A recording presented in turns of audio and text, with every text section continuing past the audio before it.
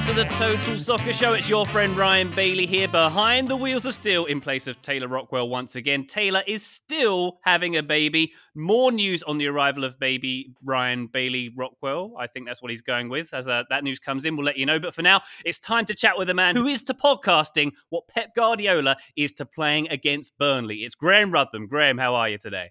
I'm very good, Ryan. How are you? Very good indeed. All the better for having you join us on the Weekend Review. Thank you so much for joining us again, Graham. How was your weekend?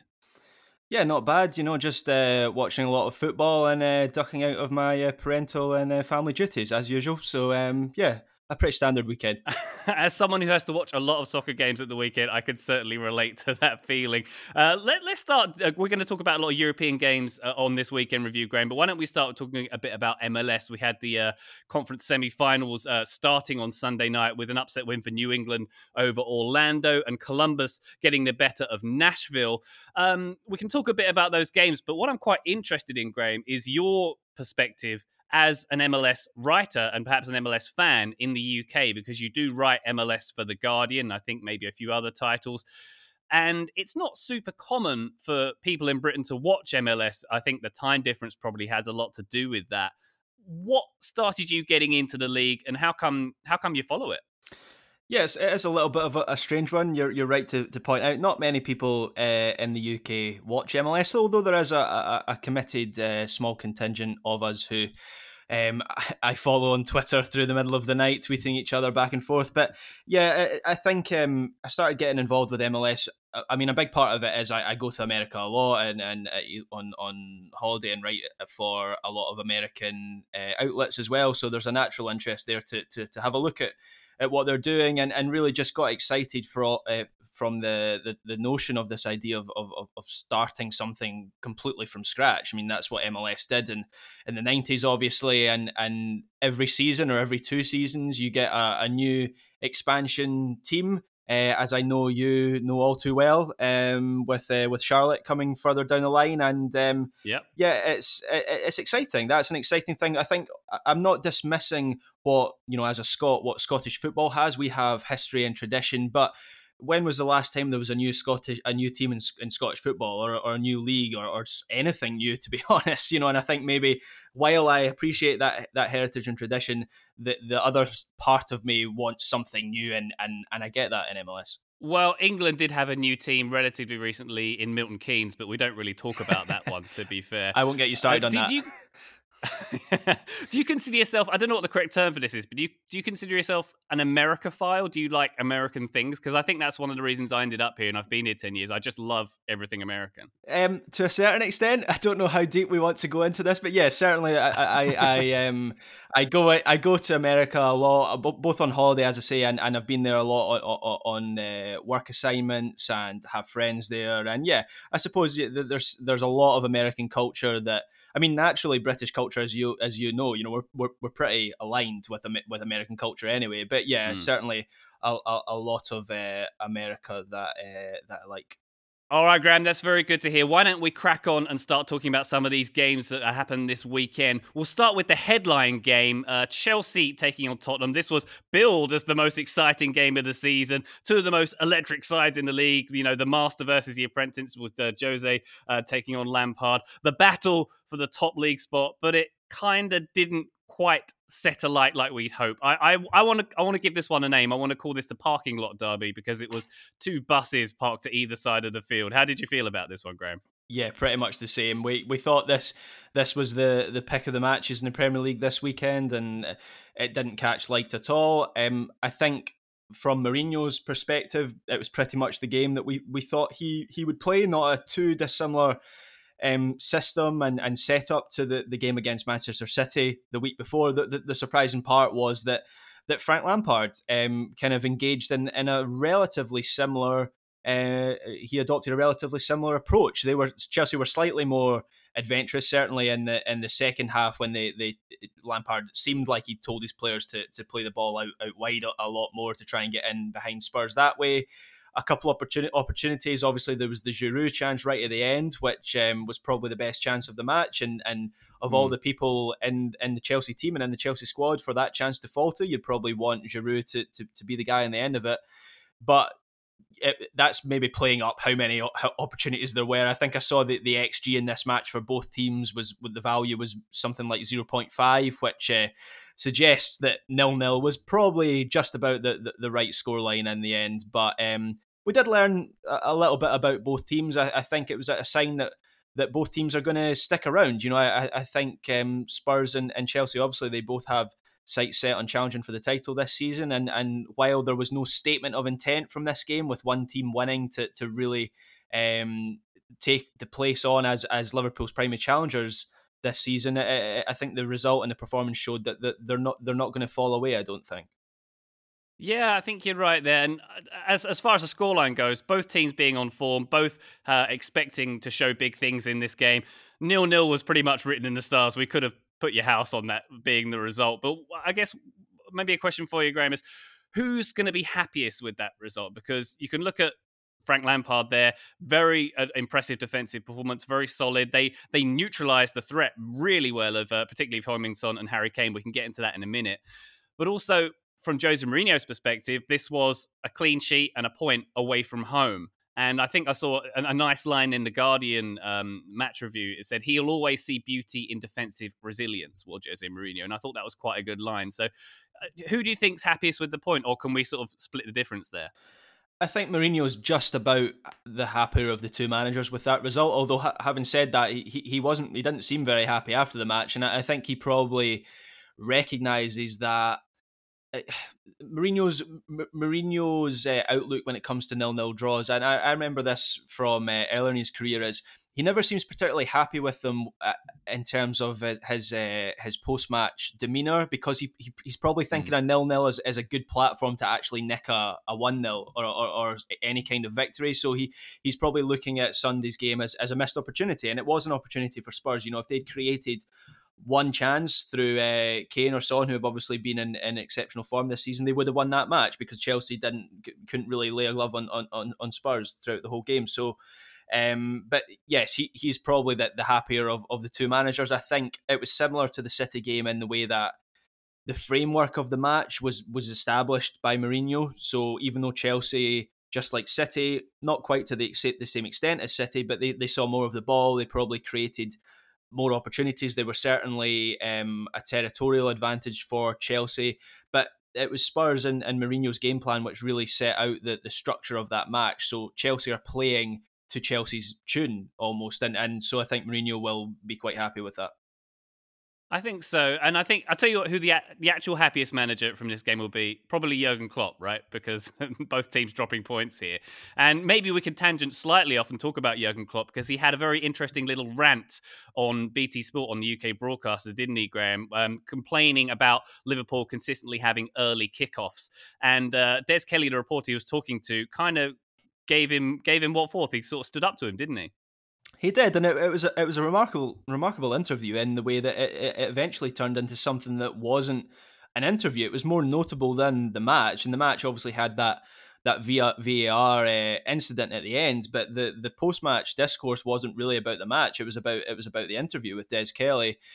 Klopp's point, I think it's important to note that the Klopp's point is, it's not necessarily a bad one. It has a lot of merit in the way that he's talking about how Liverpool's games Liverpool shouldn't have to play at 12:30 on a Saturday when they've played on Wednesday evening in the Champions League. And I don't think you would really get any fan or any manager in the Premier League, or even, to be honest, the broadcasters probably would accept that as well. You know, it's not good for their product to have a tired team playing early on a Saturday and not really putting on a spectacle, which is what really they got with Liverpool on Saturday. The issue that with Klopp is he is angling his criticism, he's aiming his criticism towards the broadcasters, when really the broadcasters are limited by what they can do. Obviously, they have a contract with the Premier League that is agreed with all member clubs of the Premier League, and those restrictions are pretty tight. So BT Sport, who took the game on Saturday, the Liverpool game on Saturday,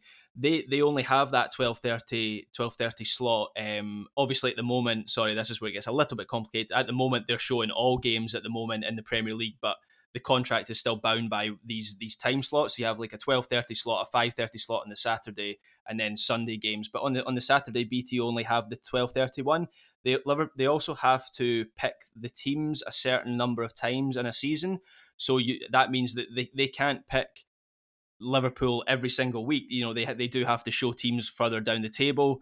And then the other factor is that if BT Sport were to not, or Sky I should say as well, who hold the rights in the UK, if they were to pick other teams over Liverpool, and let's say that they didn't pick Liverpool on Saturday, then Liverpool would receive a lesser cut of the TV money. So really, Klopp needs to go to his chief executive to then speak to the other chief executives in the Premier League to actually amend the TV contracts that way, because the broadcasters can't break their agreement with the Premier League. They have to work in these parameters. So that was the point that Des Kelly was made, probably more coherently than I've just made it. And yeah, he stood up to Klopp and Klopp didn't. It felt a little bit like Klopp was a little bit out of his depth, and that he was speaking about a subject that he doesn't truly understand. But as I say, that doesn't mean that his argument doesn't have any merit at all. I think both sides do need to be listened to. Yeah, I think you're right there. And it did feel a little bit like Jurgen Klopp was almost biting the hand that feeds, because the broadcasters, lest we forget, are the ones who've kept this game going during the pandemic. They're the ones supplying the money. They're the one supplying Liverpool with the money to buy all the fabulous players they have. So there is an element of that which Jurgen Klopp maybe needed to be more careful about. And as I say, we don't like to doubt his wisdom in these parts, but that was a very curious moment of the weekend. Let us pivot back anyway, Graham, to the game we're actually talking about, Chelsea against Tottenham. What was weird for me is that Spurs never brought on Harry Kane for this game. Oh, wait, they did. He was just pretty invisible here. I think this was testament to Chelsea's abilities in this game. They did so well in neutralising him, and I'd say probably neutralising Son as well. It was sort of Kante and Kovacic who sort of looked after it. They screened the back line. They seemed to just keep Kane out of this game, and probably Son too. And that was, if we say that this game was, they were marching to Jose Mourinho's tune, that was Chelsea sort of doing a very good job of cutting that tune out a little bit. Yeah, absolutely. And I think the big success of this game for Chelsea was N'Golo Kante. Obviously, in recent seasons, he's kind of been pushed and pulled around that Chelsea midfield a little bit. Sarri used him almost as an attacking midfielder at times, which was a little bit peculiar. But we all know that N'Golo Kante's best position is at the base of that midfield, and that's how Lampard used him against Spurs at the weekend. As you say, kept Son and Kane very quiet. I think Jonathan Wilson in The Guardian described Kante's role against Spurs as possession Pac-Man, gobbling up all the the Spurs attack. And I thought that describes what his role was pretty well. And I think that will be key for Chelsea this season. I think for all the attacking talent that Chelsea have got, they obviously added very impressively in the summer with Timo Werner and Hakim Ziyech and Kai Havertz, and they already had Pulisic, and it's an embarrassment of riches up front. But I think that the real key for them this season is if they can get Kante to play in that role as he did for obviously Leicester and then for his first season at Chelsea as well. And if they can do that, then that lifts them up another level. I think that gives them the defensive structure that you really need to be title challengers from. So yeah, you're right to point that out. I think that was the big success of this game was that structure and how they used Kante to quell Kane and Son. Yeah, that seemed to be key to it, certainly. And you mentioned an embarrassment of riches there. It's a nice problem to have for Chelsea, but it also is a problem. I was concerned about the way this team was set up. I mean, say Kovacic, I think he had a mixed performance. I don't know why you couldn't have like maybe Havertz coming in and playing there, and or Mason Mount kind of being more of a number 8 slot behind there. The thing that got me was Tammy Abraham starting in the middle of instead of Timo Werner. And let's bear in mind that Tottenham had a 23-year-old, relatively unexperienced defender in Rodon playing at the other end. And I was just wondering, what if we had Pulisic and Giroud come on for this game, Graham, and we saw that Werner was kind of off the pace. It's fair to say in this game as well. Mm-hmm. He's had a lot of minutes. So why could it be an argument to have started Giroud and Pulisic from the start, because that combo seemed really dangerous? And I don't know, it's an embarrassment of riches situation, but I felt like Tammy Abraham, who did sort of waste a lot of chances, maybe wasn't the answer in this game. I've actually been recently. I've been impressed with Tammy Abraham as a centre forward, and I think he does have a relatively decent partnership with Werner. Obviously, with Werner playing off the left, but the problem for Abraham is that in every single game that he plays for Chelsea, or starts for Chelsea certainly, he really needs to score and play very well to keep his place in the team, just the nature of that squad at the moment. And this kind of felt like a chance that he spurned, and with Pulisic coming on, as you mentioned there, Pulisic and Giroud coming on, it feels like he might be back on the bench, and that's very harsh, because I think he has played pretty well, but that's just, as I say, that's the nature of this squad at Chelsea at the moment. Is you really need to be on fire in every single game, or you're gonna be changed out. So I think we're probably going to see Pulisic come back into that team. Obviously, he's had his injury troubles recently. If he finds fitness, he's a first team starter for Chelsea down that left side. I actually think there's an argument that even after all the signings, he's probably Chelsea's best player. We saw that last season. He was the one who made things happen for them. Werner probably through the middle, and then I think Ziyech has nailed down that position on the right. He's been very impressive in the past month or so. Giroud is a funny one. It feels like Giroud is still needed at Chelsea, even though a lot of the narrative is that he's probably going to leave in January. Giroud wants to play in the Euros, and obviously, if he's not getting game time up until the summer, then that's not ideal for him.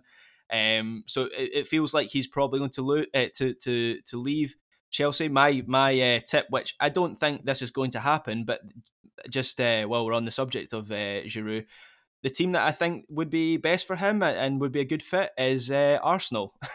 I think Arsenal would be a good fit for Giroud, which obviously would be a bit of a turn up for the books. But yeah, he would fit that Arsenal system. But yes, Giroud is Giroud's a strange one. He's been a strange one over the course of his whole career, hasn't he? I mean, there's so many people that say he's the most underrated player in the Premier League that actually makes me think maybe he's rated entirely correctly, and people actually rate him as he should be rated. There's so many people who say he's underrated, but yeah, the Chelsea attack. It's not so much the Chelsea attack that I'm worried about. It's the Chelsea midfield. You're right to point out Kovacic. I think that's the one area in this team at the moment where you'd say there's a little bit of flab. I think Mason Mount is playing well this season. Kante, as I mentioned there, is had a great game against Spurs, and you feel like if he can nail down that role again, he'll be a first team player for the rest of the season. It's that third member of the midfield, and obviously Havertz is maybe the player you would bring in there. But then you look back to where he played at Leverkusen, he was more of an attacking. He was much more of an out and out attacker at Leverkusen than I think Lampard has recognised so far. Havertz played on the right wing and as a false nine for large parts of the season for Leverkusen last season. So maybe even he's not the solution to that issue. But that's the one position I look in that Chelsea team and I say they've not quite figured that out yet. Yeah, I think not quite figuring it out yet may be the headline of this Chelsea team, because they were going for it in this game, but not quite enough cohesion to make it happen. They probably had the better of the chances, especially in the second half, with that Giroud late chance we mentioned there, getting on the end of getting a soft sort of volley on the end of a pretty poor defensive header from Rodon, and Timo Werner with that disallowed goal, a wonderful finish from him there. So there's plenty to be excited about for Chelsea and for Tottenham, of course, here doing a very, very good job, a quite Mourinho-esque performance. Reguilon, once again, at left back, I thought he was wonderful. We've mentioned him before. I think we mentioned him last week.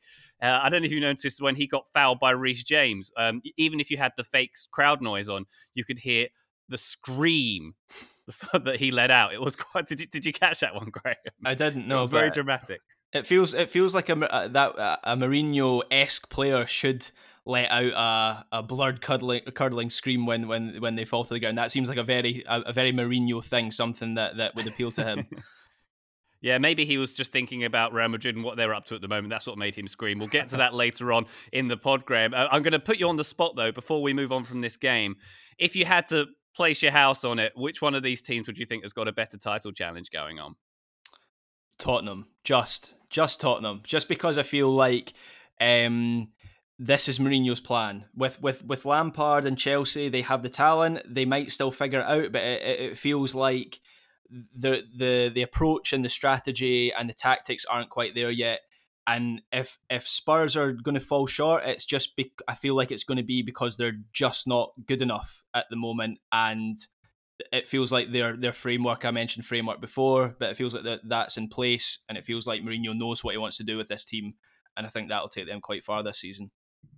Yeah, I think I'm inclined to agree there. Mourinho certainly seems to have a master plan going on, and it is the second season. It's Mourinho's second season syndrome, which we're all living through here. He will reign in the chaos. That's my prediction. I'm glad you're back in that one too, Graham. Let's move on, though, to one of the other big Premier League games of this weekend. Southampton taking on Manchester United, the Saints and the Devils, if you will. This one always seems to be a decent performance, and we had a situation here, Graham, where Southampton were 2-0 up against Manchester United. Manchester United were wearing grey at Southampton and they were losing. We have seen that situation before if you hark back to the 90s.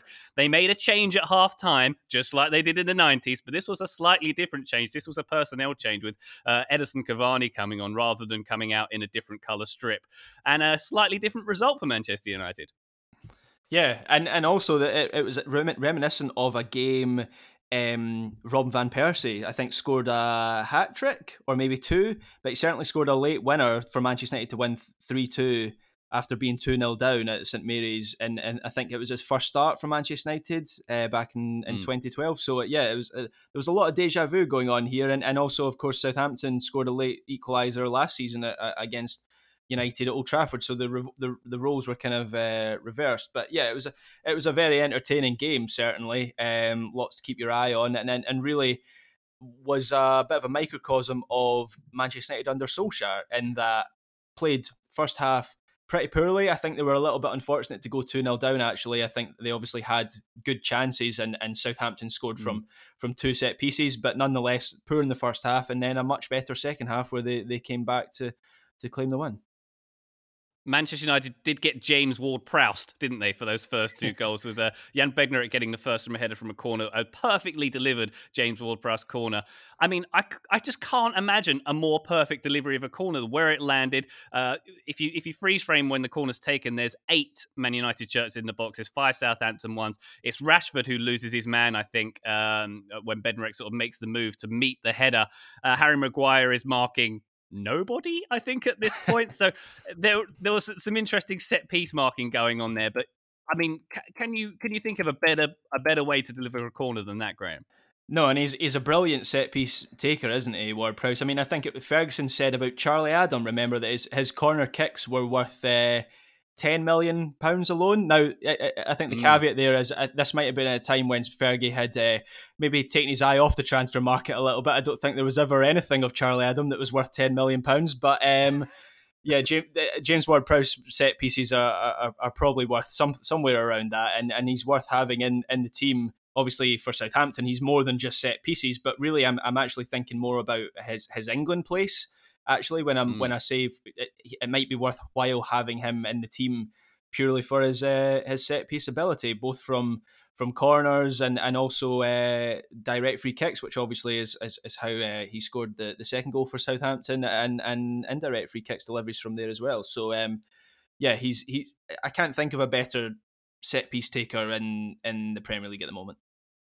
Yeah, and that second goal, which was a Ward-Prowse free kick, just another superbly placed ball. A free kick so good that it injured the goalkeeper, that he had to come off as well. I mean, that's just incredible. We can criticise David De Gea because he did kind of dive behind the line, but even the best goalkeeper in the world probably wasn't getting to that placement, was it? No, probably not. It was a peculiar save from De Gea, and maybe I would bow to a goalkeeping expert who would maybe know more about his positioning. It also seemed like he was a little bit slow to get over there, and as you say, kind of ended up behind the post. And I do wonder whether now, with De Gea having a little bit of an injury, Dean Henderson coming on for the second half, I do wonder if maybe that's a passing of the baton. You know, Dean Henderson has been very vocal about his ambition to be Manchester United's number one goalkeeper. Seems like he's pretty strong mentally and had an excellent season last season, while De Gea has had a few questionable performances. So I do wonder, while the mistake maybe wasn't that obvious from De Gea, it wasn't a massive mistake. It was an excellent free kick, as you say, from Ward-Prowse. But the actual injury that he sustained from it, I do wonder if that might actually be the thing that loses De Gea his Manchester United place. Yeah, interesting. And if you watch again that free kick, Graham, and I don't know if you caught this, watch what Fred is doing. He does a slide tackle behind the wall. And I know we've seen this a few times where a defender or a defending player in a set piece will try and block the potential low shot by lying down. He doesn't just lie down; he goes for a full slide while the ball's coming in. That was wonderful to see. I want to see much more of that. Why don't we see more of that? Yeah, a free kick Klinsmann. I think they should maybe they should call that. And it was such terrible reading as well. I mean, there's we do see it quite often now with a player lying along the bottom of the wall, but he left it so late, and then when Ward Prowse is taking it, it's quite clear to me anyway that he's going to whip this and it's going over the walls. But Fred somehow thinks he's going to drill it low and die. It was just such terrible reading of that free kick from both Fred and maybe a little bit from De Gea as well. Yeah, well, things did turn around for Manchester United in the second half with Dean Henderson coming on, keeping a clean sheet, and Edinson Cavani coming on and sort of stealing the show in this one, Graham. The Manchester United's first goal from Bruno Fernandes, courtesy of a really, really beautifully weighted pass from Cavani on the right wing. He sort of loops it behind Bednarek. Whereas most wingers, I think, would kind of try and bend the cross in front of the defender for the attacking player to slide in. He sort of it almost like he slows down time and sort of perfectly loops this ball behind Bednarek to Fernandes. I thought that was a really intelligent play from Cavani. Yeah, and I think this was a 45-minute performance. I know the circumstances around how Manchester United signed Cavani were less than ideal. It seemed like a bit of a panic buy. He was available the whole summer window, and Manchester United didn't move for him. And then when it became clear they weren't getting other targets, they went and signed him on a £300,000 a week contract for someone at his age. There's a lot of those circumstances that don't scream to me that Manchester United have the best transfer strategy or approach at the moment. However, if you separate it all from that, I think what happened on Sunday was a demonstration of just how good Edinson Cavani is. When he's on form, and it looks like he is as fit as he's ever been. There are some players when they move into their 30s, you can see them slowing down. I don't think Cavani's at that stage yet. He looks, I don't want to say peak Cavani, but in terms of his fitness, he's not far off that. And really, if Manchester United get that player, that something close to peak Cavani, they have one of the best centre forwards in European football and one of the best centre forwards in the Premier League. And there's a classic quality to him as a centre forward. He wants to get on the end of chances, as we saw with the two goals to equalise and then win it. And he's an all round striker as well. So as you say, he can pass the ball. He clips in across to Fernandes, and that creates the first goal. And I do wonder if this was the start of Cavani for this season anyway, becoming a really key player for Manchester United. I know Anthony Martial's done well. I know Marcus Rashford can play up front. I know Mason Greenwood can play up front. That's maybe his preferred position. But there are question marks about all these players as a centre forward. And I think Cavani, if he can find his fitness, which it looks like he has, I think he's the best player for that position right now. So it wouldn't surprise me if he stays there for a while, assuming he doesn't, of course, get some form of ban for his social media post that happened after the game. Yeah, so his social media posts, he used the same word that Luis Suarez, I believe, got banned for eight games when he used it, perhaps in a different context with Patrice Evra. And we've seen more recently Bernardo Silva getting a 1-game ban for using racial language in a I think it was a tweet, wasn't it, or was it an Instagram post, which he took down? But still, that will be interesting to see how that pans out. There's I've taken this from The Guardian. Social media postings are covered by FA Rule E3, and if a comment is deemed to include a reference to a person's ethnic origin, colour, race, or nationality, then that will be regarded as a potential aggravating factor in any punishment. So it's likely that Cavani is going to see something for this social media post after the game, but we'll see how that one pans out. But in terms of the game itself, he certainly made a case for getting more minutes, getting the second and third goals too. I think what really stood out to me, Graham, was his movement, the movement that he showed, the reaction times. He was just lightning quick for that equalising goal. He was just the first to react. It was Alex Tellers' corner came in. It fell to Fernandes on the edge of the box, who's I think was shooting, but it went towards Edinson Cavani. But he was just a few milliseconds quicker than everybody else first to react to get his head on the ball. And it was kind of similar with the third goal in the 92nd minute, where he sort of got that glancing header on it, just quicker than everyone else. And it kind of reminded me of what we see from Erling Haaland at the moment, the positioning, the movement, and the awareness just being absolutely first class.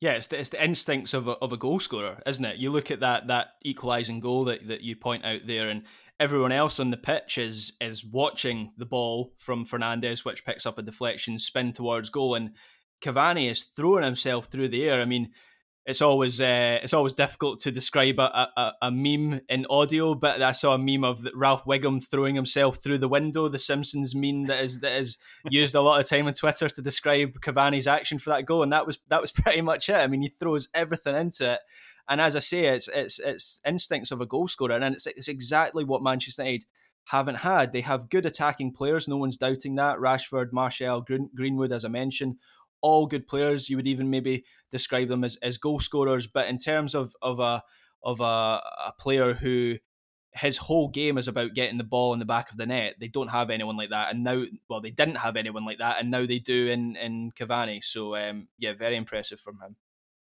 It was very impressive. One more thing on this game, Graham, I wanted to ask you about is from a Southampton perspective. We know we can certainly admire what Ralph Hasenhüttl is doing at Southampton, but why didn't he go a bit Mourinho and try and park the bus after going 2-0 up? It seemed like he was still kind of leaving it quite open, leaving lots of space certainly for Bruno Fernandes to operate in, and didn't quite shut things down like perhaps another team might have done when taking a 2-0 lead against Manchester United. Do you have any thoughts on that?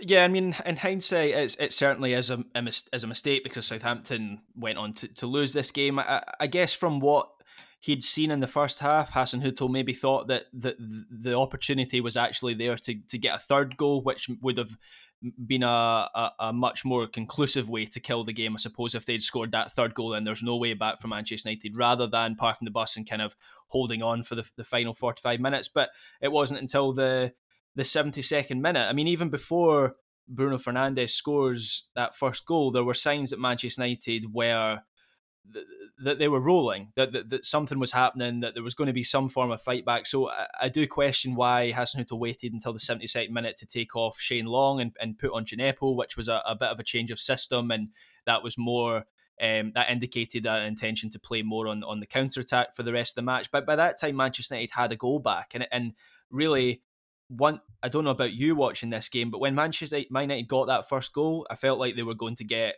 certainly a second goal, and possibly I felt like they were going to turn the match around. So it was almost too late by the time he made that change. Manchester United already had the momentum. So yeah, certainly in hindsight, a bit of a mistake, but I'd imagine Hasenhüttl felt that they could get that third goal. Yeah, and full credit to Manchester United as well. They did deserve the win here. They've set themselves up nicely for their Champions League game against Edinson Cavani's former employers, Paris Saint-Germain, later this week. We'll look forward to that one. I'm sure Taylor Rockwell, Manchester United fan, will be very keen to see what's going on at Old Trafford because Ollie is currently at the wheel. We've seen him let go of the wheel a few times. Very firm grasp of it at the moment from the Norwegian. Graham, I'd like to take a moment now to thank one of our sponsors and to talk about one of our sponsors. Today's episode is brought to you by our old friends, Mack Weldon. Wouldn't it be nice if we could have things both ways, like a 0-calorie cheeseburger, internet ads in March that weren't just reminders to do your taxes, a dog that never needs walking after midnight when it's cold, a Manchester United that is consistently good instead of their current scattershot approach? Well, we tend to think of clothing as an either-or situation as well. People think looking sharp means starchy Oxfords and stiff chinos rather than effortless comfort. But it's possible to have it both ways. Mack Weldon makes timeless apparel with modern performance fabrics for guys who want to look and feel sharp without sacrificing comfort. From their light-as-air underwear to innovative anti-odor tees and versatile yet comfortable pants, Mack Weldon has a full range of clothes that never go out of style. I got a few things recently, including a long-sleeve polo, which I love, maybe the most comfortable t-shirt, which I also love, and my new favorite sweatpants, the Ace sweatpant. It's exactly what I described above, comfort and versatile, but still stylish. It's the type of sweatpant I can wear to pick up my kids from daycare and not think, I'm now wearing sweatpants in public, the other parents will judge me. Now I just think, judge away, nerds, because you will never be this comfortable unless you're also wearing a pair, in which case, high five. Mack Weldon is not flashy. It's just classic, always in style, and made from the world's most comfortable performance materials. They're designed to fit both your style and the demands of modern life. So get timeless looks with modern comfort from Mack Weldon. Go to mackweldon.com and get 20% off your first order with promo code TSS. That's MackWeldon.com, promo code TSS to get 20% off your first order. Thank you to Mack Weldon for sponsoring today's episode. Today's episode is sponsored by Artifact, a custom podcast company who's going to make a podcast just for you if you want them to. Artifact sets you up with one of their professional interviewers to capture stories about the important people or things in your life. Think of Artifact as an on-demand podcast studio, and you can focus on anything you want. For instance, some people have used Artifact to interview their parents about what their lives were like before they had kids. Spoiler alert, they were wonderful. You can talk to your grandparents about maybe something if they were involved in the military or something like that. There's plenty of ways to use Artifact, and we first introduced Artifact as a sponsor this past summer, but since then other people have also noticed what Artifact are doing. The Wirecutter from the New York Times being one of those. They named Artifact one of the best gifts for family bonding for 2020. So how does it work? Let me tell you. You go to heyartifact.com. You tell them a few basic things about what you want your podcast to be about. Answer a few pre-interview questions. Schedule your interview. That'll take about 30 minutes with a professional podcaster. It'll be edited by professional editors and sound engineers. They'll take care of everything and deliver a final product. If you would like to try Artifact, what you got to do is go to heyartifact.com, heyartifact.com. That's heyartifact.com. And if you use the code TSS40, you'll get $40 off your first use. That's the code TSS40 at heyartifact.com for $40 off your first use of Hey Artifact. Give it a try.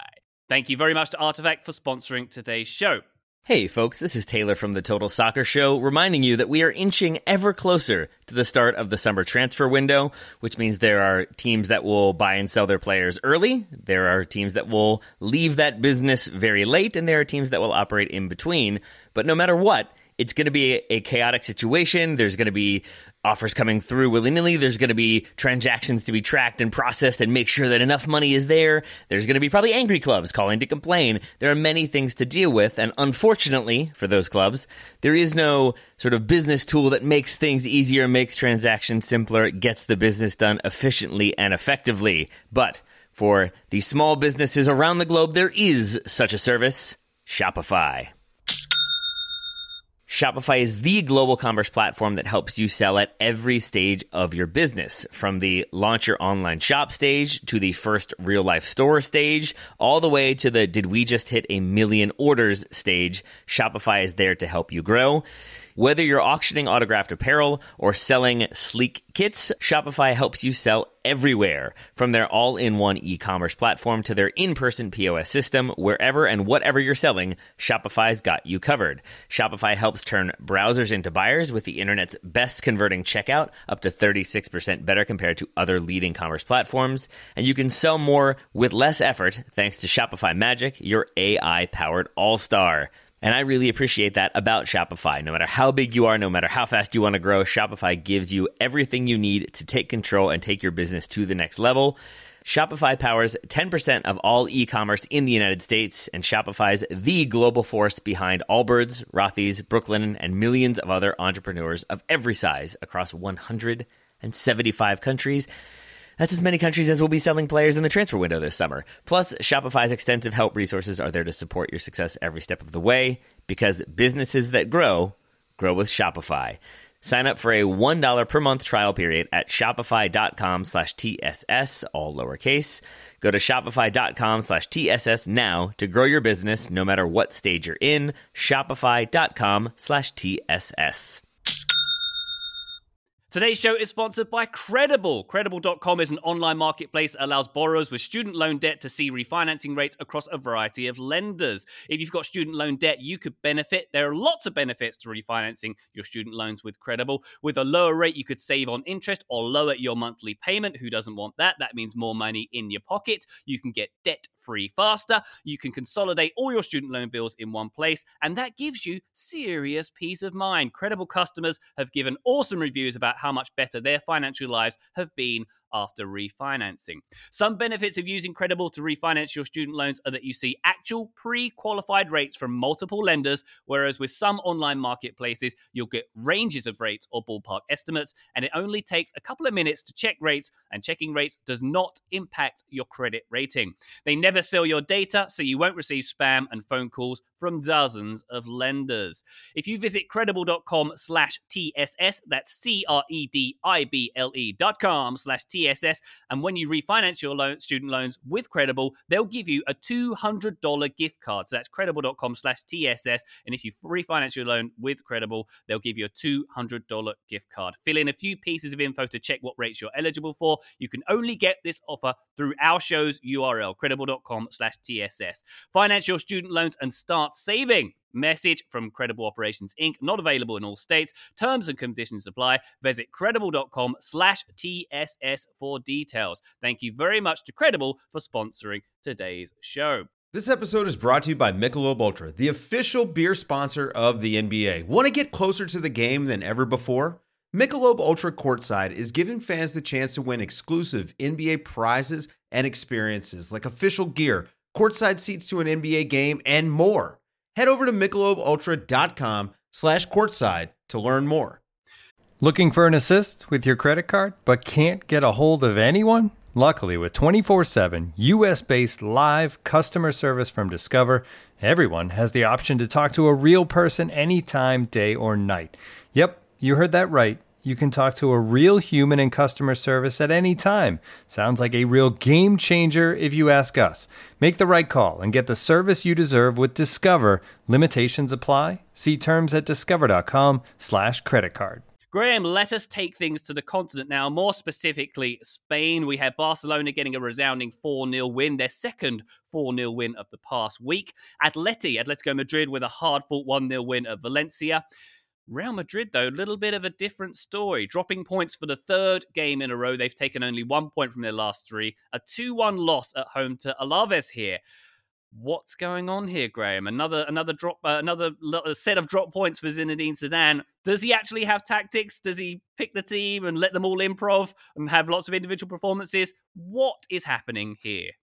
Zidane's always been a funny one to try and figure out, hasn't he? I mean, going back to his first spell, there were questions over whether he was any good as a tactician. Even when he picked up his third Champions League title in a row, those questions hung around him, and they aren't going away. I think we've spoken about. I think last week we called Atletico Madrid the Spurs of La Liga, which was meant as a compliment. It really was, and it does feel a little bit like this season in La Liga set up for Atletico Madrid to do well. You know, they're a team that enjoys the attritional side of the game, shall we say, under Diego Simeone. And I think on the flip side of that, this season doesn't look to be set up very well for Real Madrid, because Zidane's style is he wants a high intensity game. He wants a lot of running, particularly from his midfielders. And so obviously in this shortened season with teams playing games every 3 to 4 days, that's going to be difficult. And on top of that, Real Madrid have this aging core of players that they're still so reliant on. I mean, if you were to pick out the core of this Real Madrid team, it would be Sergio Ramos, Toni Kroos, Luka Modric, Casemiro, and Karim Benzema. And those players have been at the club for 10 years, a decade? Certainly 4 of them there. And really, if you remove one of those players, certainly if you remove 2 of those players from that core, Real Madrid are in trouble. And that's what happened against Alaves at the weekend. Sergio Ramos is out at the moment. Karim Benzema didn't play.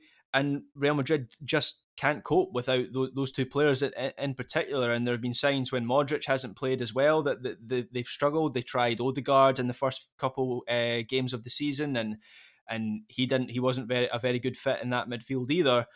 And so it just seems like this season things are against Real Madrid a little bit. And there's been a lot of talk, obviously, of Barcelona's problems this season. They certainly still have problems.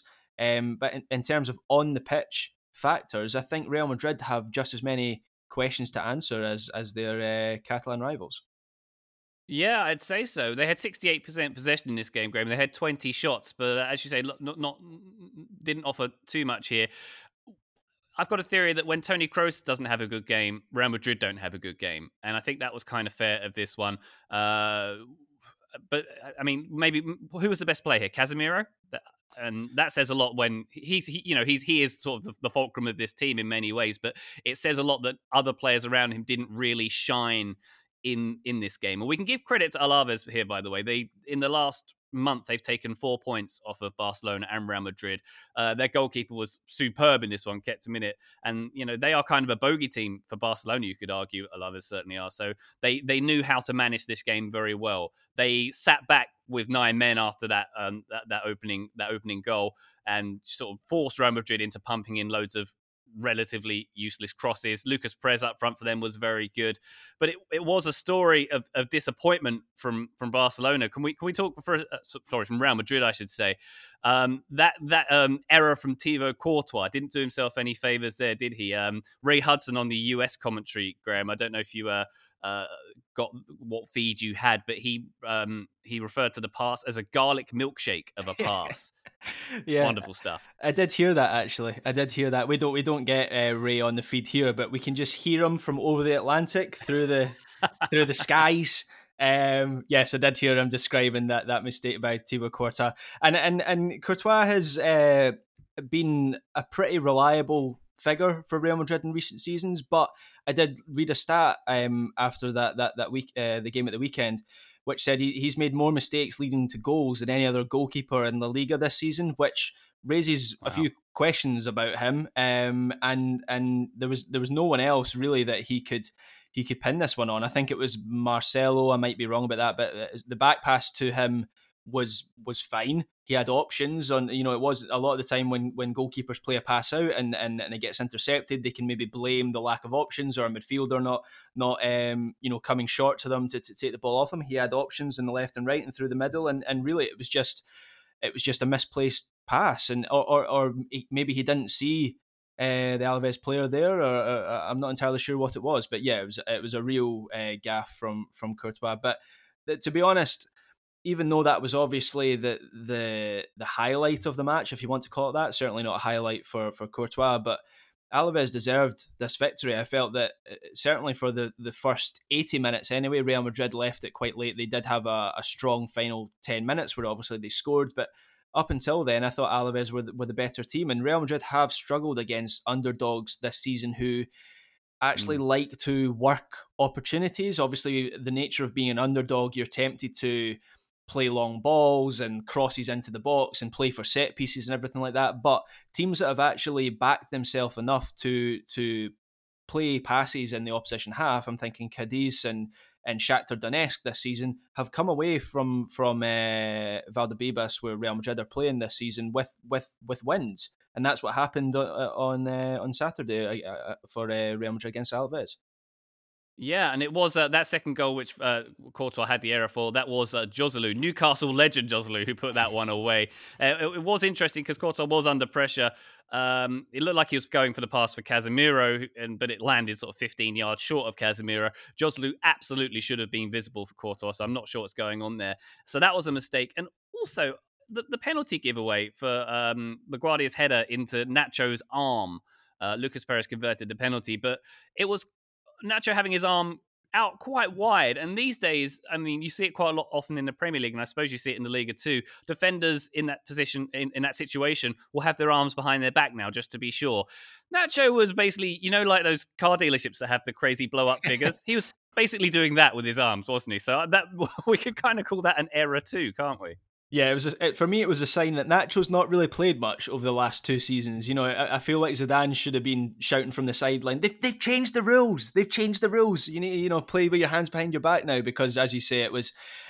I mean, whether it should be a penalty or not is obviously another discussion. But in terms of the rules of the game, as soon as it happened, it was a clear penalty kick, and Alaves took that opportunity. Well, talking about those rules, Graham, I'm not sure I understand them anymore, because at the other end, Eden Hazard, who did go off in this game, how did he not win a penalty? He was felled by, I think it was Ruben Duarte, sort of tripped him up. It looked like an absolutely nailed-on penalty to me. Is there something I was missing in that incident? I can't see why that wasn't given. I had a close look at this one because you put it. You mentioned that you would talk about this, so I had a particularly close look at it because at the time I thought it was a penalty as well. But I'm trying to pick out maybe what the officials saw there, and I think maybe it's because the LaGuardia leg maybe pulls away at the last moment, so it's maybe that yes there is contact, but maybe not enough contact to bring Hazard down. That's the only thing I can think of. There certainly was contact. There was a dangling leg inside the box, and usually those two things equal penalty. But that was just another thing that made this a match to forget for Eden Hazard, of course, because he came off with another injury. And really now, we were already talking, I spoke to Taylor earlier in the season saying that the pressure was really on Eden Hazard this season at Real Madrid to prove that he's not a €100 million flop. Keep in mind that he would have been out of contract in this summer that just passed there, so Real Madrid could have signed him for free. He had a very limited first season, so that they're probably regretting paying 100 million for him already.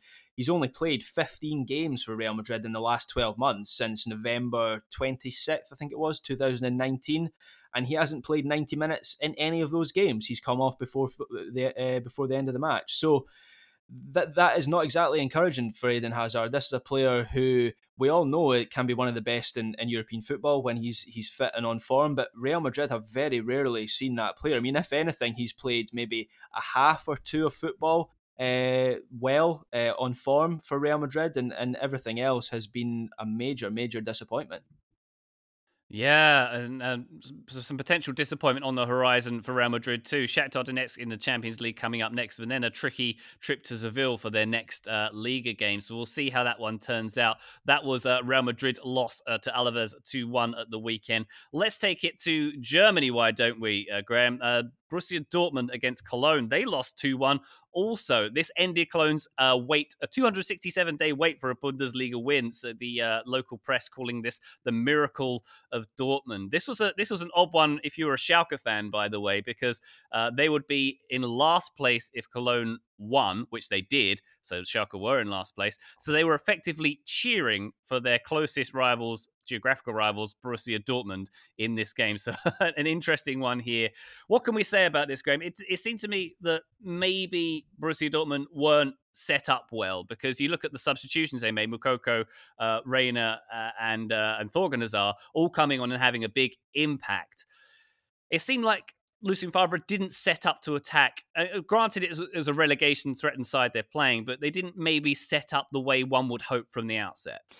Yes, and there's been a lot of discussion. I've been reading quite a number of articles on Borussia Dortmund fan websites and blogs, and there is a lot of discussion about the system that Favre is using at the moment. That seems to be where a lot of the scrutiny is falling. And as you say, it's not a good look when the three players that he brings off the bench against Cologne were really the three players that changed the game for Dortmund, at least got them back into the match and changed the dynamic of the contest. But it feels like there's a lot of focus on the midfield. Emre Can came back into the midfield for this game as Favre switched to, I suppose it was a 4-2-3-1 that he used, but Can doesn't look very comfortable higher up the pitch, and then later on in the match, he actually, when I was looking at Wyscout, it seemed like he was playing in a back three later on in this match. So the system doesn't seem to be working. There's a number of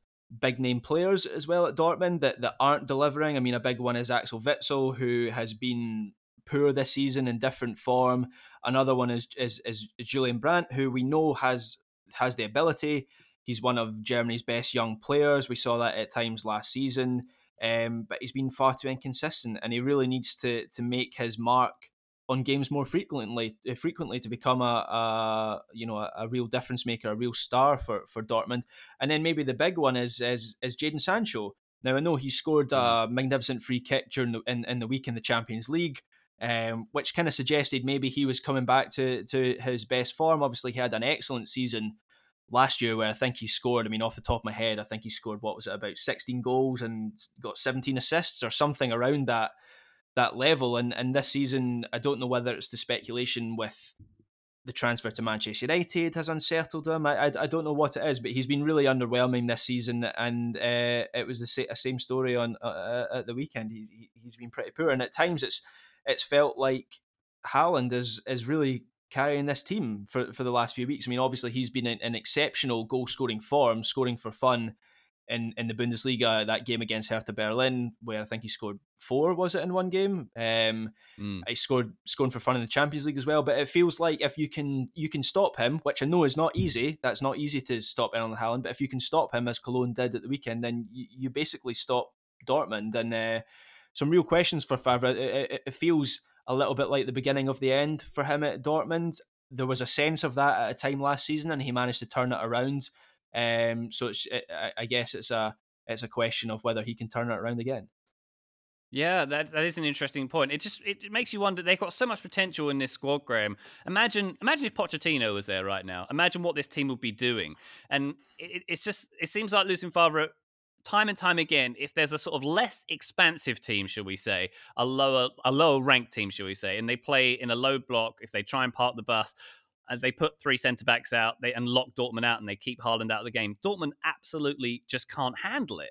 I think that's one of the biggest problems here. And I don't know. Do you think Favre lasts the season if this kind of thing continues? Because this to me seems like this is why Borussia Dortmund won't win the Bundesliga title. It's not because of 2 games where they drop points to Bayern Munich every season. It's going to be games like this, obviously, which sounds like an obvious thing to say, but it's true. It's where they just lack fluidity, they lack energy. There was no sense of urgency in this game. I think was a big problem for Borussia Dortmund. So it does, as you say, it seems like Favre's days are certainly numbered. Do you see him lasting the season though? If this continues, no, he will be out at Dortmund, just because Dortmund have been through this already with Favre. It feels like he had his one reprieve when they had a similar, I think it was around about, in fact, was it roughly this time last year, heading into Christmas and then into the new year, where Dortmund were struggling for consistency. And Favre's problem, even going back to his Gladbach days, was that yes, he can build teams that play attractive,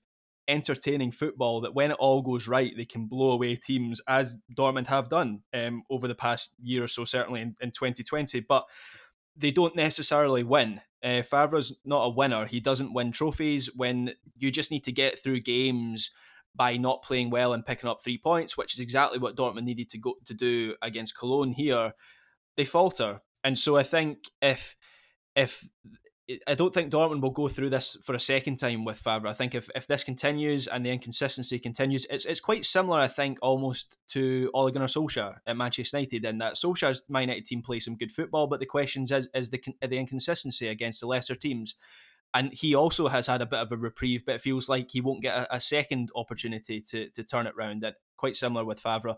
Having said that, I did decide to have a wee look at who might replace him, and I'm struggling for options. I mean, obviously Dortmund may have some coaching wunderkind in the academy, or someone that could step up to the big job. I'm not so sure about that, but there's not really an obvious candidate to step into that job. So that's maybe the only thing that could keep Favre in his position.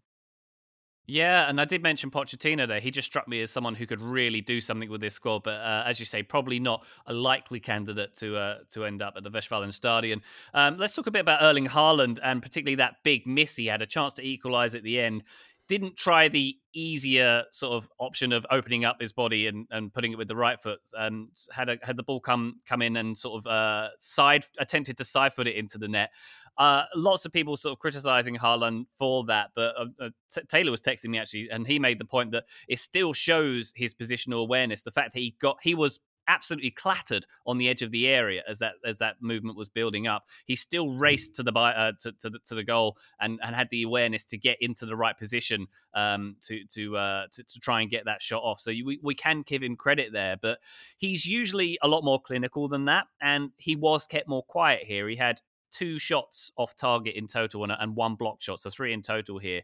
And I looked it up. That's a lot less than he's had in other recent games. He had 5 shots against Club Brugge, for example, and 4 against Bayern. So he was kept quiet a little bit by Cologne, and we can certainly give them credit for that. But one other thing, I wondered if it was because they sort of matched Haaland's physicality in a way.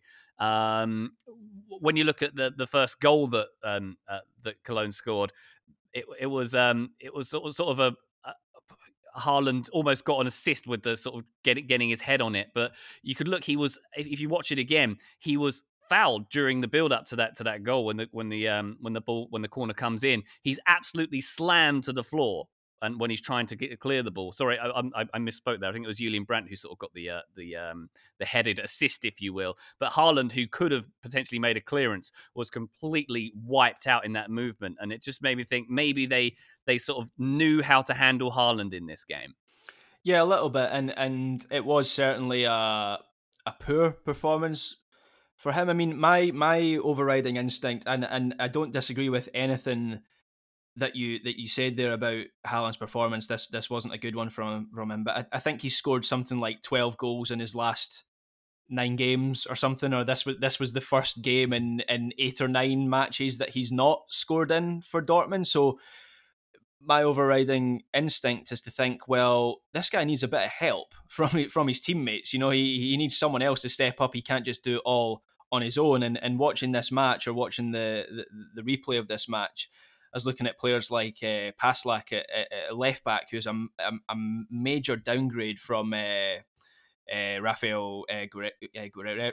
Can't say that, Guerrero at left back.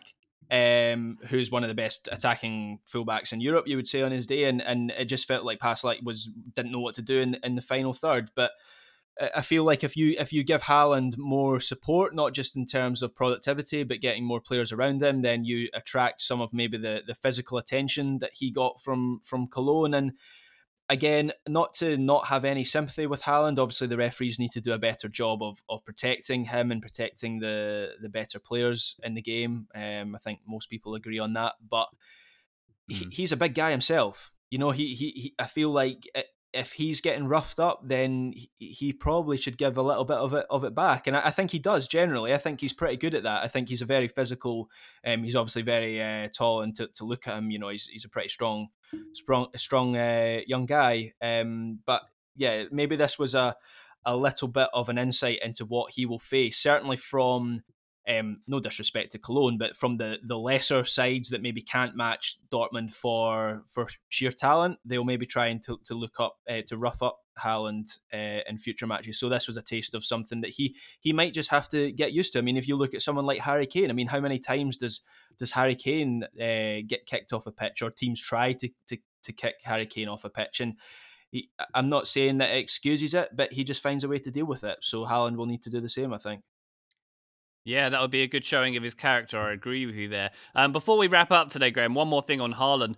If you had to call which club he ends up at next, I know we don't want to wish that on Borussia Dortmund fans anytime soon, but I mean, it feels like Real Madrid or maybe Manchester City, to me, would be likely candidates. I did rule out City because I thought he was a bit too much.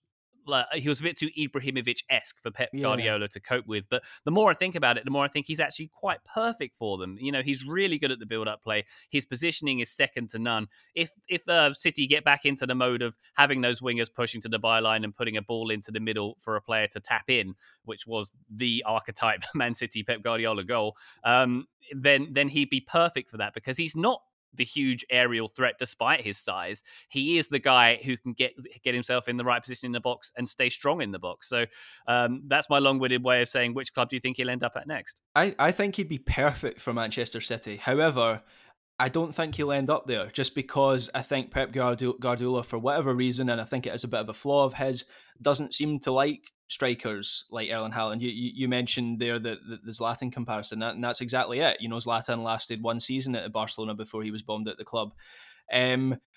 Real Madrid would be another good option for him, but it feels like if Real Madrid are going to spend big on a striker, it's probably going to be on Kylian Mbappe. In fact, it's definitely going to be on Kylian Mbappe, just because they've lined up that move for a number of years. Mbappe's a Real Madrid fan since a young boy, and it feels like things are falling into place for that move to happen.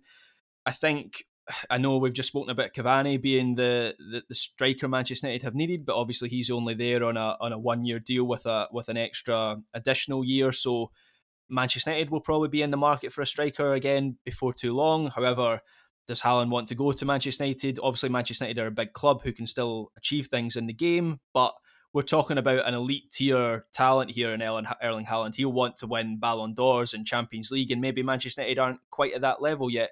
The one that I think I haven't seen mentioned all that much, but I'm surprised it hasn't been mentioned actually. Is and Dortmund fans really will not want to hear me say this, but is Bayern Munich.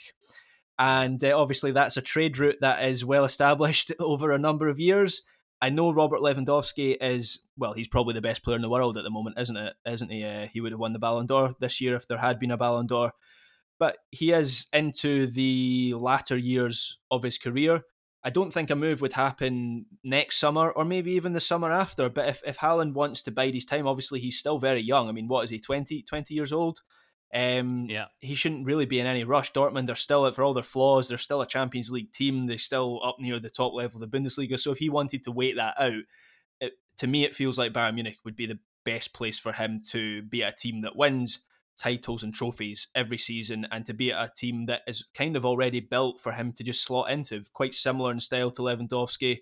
And he would do well there. And obviously he already knows the culture in Germany and the Bundesliga. So sorry, Dortmund fans, but that's if I was Erling Haaland, I'd be looking to follow in the footsteps of the other guy that betrayed Dortmund before him. No offense to our Bayern Munich listeners out there, but the idea of them weakening a rival and strengthening again in this manner, that does kind of make me sad. Almost as sad as the fact that Erling Haaland was born in Leeds and could have played for England if he wanted to. That also keeps me up. There's a number of Gio Reyna is born in England as well, wasn't he? And yeah, there's a number of these kind of sons of expat footballers born in England who could play for England. There's a couple others as well that I'm forgetting about. But yeah, Haaland could have played for England, but he chose Norway, probably because Norway have got better chances at major tournaments. Oh, the dagger at the death from Graham Ruthven there. Thank you very much. By the way, Scotland are at major tournaments now. We can, it's free range, it's open range, and everyone, we can have a go at anyone now because we're there. Well, Scotland in England Euro group. Let's revisit that conversation, shall we, when that one comes closer. Gio Reyna, by the way, good. But thank you for mentioning him, getting a nice assist for Borussia Dortmund's consolation goal there. More strength to him. But you make a good point there with Sancho, Haaland, Bellingham, and Reyna. Borussia Dortmund are basically made in England, right? Yeah, you can claim that one if you want. You've got the second best team in Germany, not even the best team in Germany. Well, we established last week that Scotland invented the telephone, the internet, and everything we use in modern society. I'm going to say that England invented Borussia Dortmund, and that's how we wrap that one up. How do you feel about that? Fair enough. I'll give you this one. Graham Ruthven, an absolute pleasure to have you on Weekend Review once again. Thank you so much. You have yourself a wonderful day. Appreciate you. Thanks, Ryan. It's always fun to be on.